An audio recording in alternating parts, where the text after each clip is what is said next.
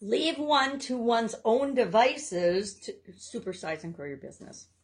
Should we leave people to their own devices or to their own resources in order to grow and build and supersize their business?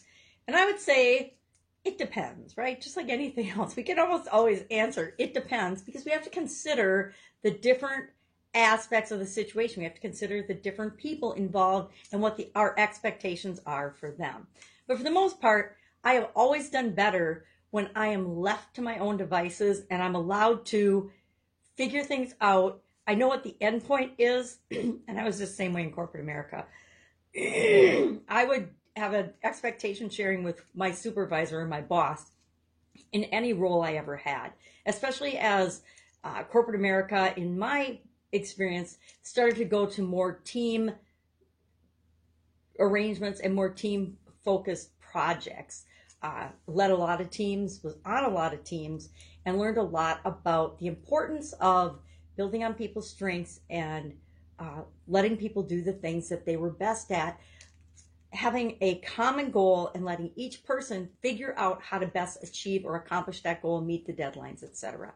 So this idiom, this expression, it's a relatively new one. It didn't start to the end of the 19th century, which about 1870, I think, was the first time that it was recorded. And it basically means to leave somebody to their own way of doing things, instead of micromanaging, which a lot of leaders, a lot of entrepreneurs, a lot of managers think they have to micromanage people and oversee and make decisions for absolutely everything they do. And I learned a long time ago that is, number one, not possible. Number two, not very good leadership or helping other people to develop and grow and become a better version of themselves, which is what this year's annual challenge is all about. And so I think that we need to learn to delegate responsibility and authority. We need to learn to do all these things, especially as we're growing and building and supersizing our business, if we ever want to be able to sell or step away from that business. Some people don't want to. Some people want to just build a business, start a business, grow a business, supersize a business, and run it until they die, right? They don't really have a what comes next plan. That's just what they want to do. But I think more people find themselves in that situation than actually choose or want to be in that situation. So I looked up 12 different resource management best practices. I'm not going to share all 12. I'll just share a couple of them because it's a pretty big list and I could probably talk for an hour about it or more. And I don't really want to do that because it looks like, maybe not, I was going to say, it looks like it might be sunny in my travels today, but maybe not. We'll see. Either way, I always find plenty of things to do. So what are some of the best practices for resource management? Our topic for the annual challenge today is that you are your biggest resource. And I don't know how many people know this or not. It took me a long time to understand and realize and actually embrace this idea that everything I need is already inside me. And it's not about having the resources to create what I want. It's about finding ways to get and be resourceful and use those resources to create what I want.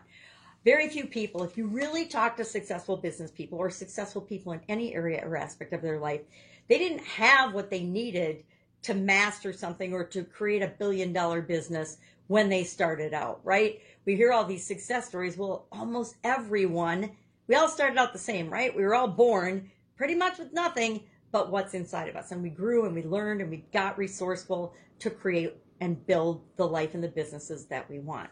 So in our organizations, what are some of the best practices for managing resources? Well, first off, what resources do you have? I think it's important that we do an ongoing resources inventory of ourselves, of our organization, of the business that we're trying to build. We ought to know what we already have in our toolbox to create the business and the life that we want.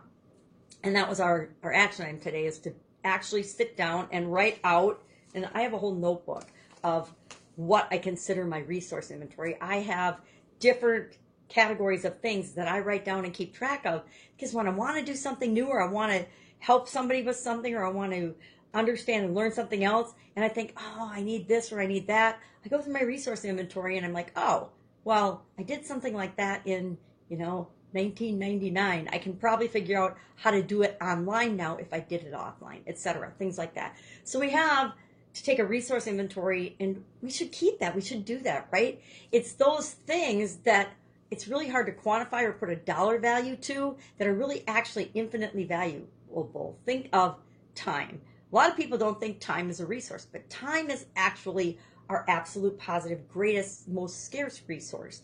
And if we're not using our time in ways that match our priorities or help us create what we want in the world, pretty much spinning our wheels and wasting our time.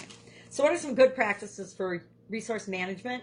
Understand which resources are in short supply and focus on them. So if we are short on cash in our business, we want to focus on cash flow, cash getting activities, things like that. If we're short on human resources or talented people that we need to help us grow and build and supersize our business, and the truth is, we can build to about $1 million on our own, and beyond that, it involves other people. It involves other people, it involves systems, it involves creating things that can be automated so that the things that work are happening automatically in our organization.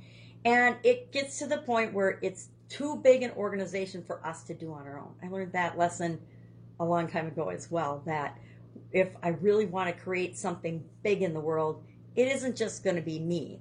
Although it starts with me as the seed planter, but then I need other people to help me water the seed and build the business. So we need to know what is in short supply, and we want to focus on those because those become the bottlenecks in our business.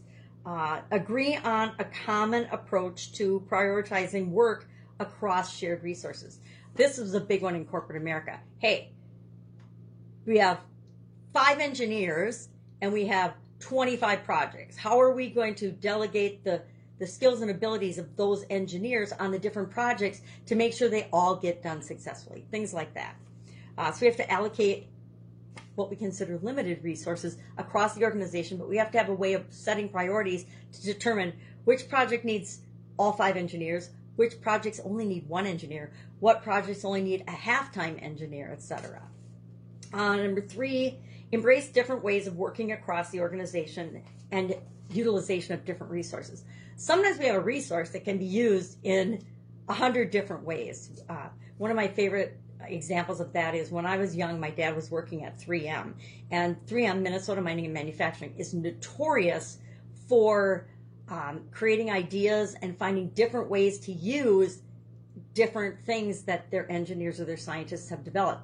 The Post-it note, for example, came from a failed tape and adhesive experiment that they were doing, and it ended up being one of their biggest selling projects and products of all time. But it was actually something that didn't work. It didn't stick like it was supposed to and adhere because they were a big adhesive company at the time, and it ended up turning into one of their biggest product lines ever. And so we always want to be looking for things like that that can help us in our business. Realize resource management is an ongoing process.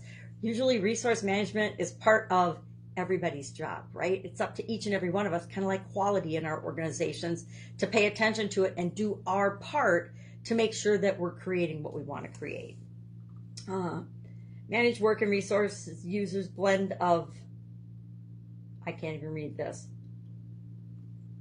Plan your work, manage resources, assignments, report time. Remember, time is a great and very important scarce resource. I would say people, human beings, and their capacity and potential and time are what I consider the greatest resources in anything, but especially when it comes to building and supersizing our business. All right, that's enough. I'm not going to share all of them, too many.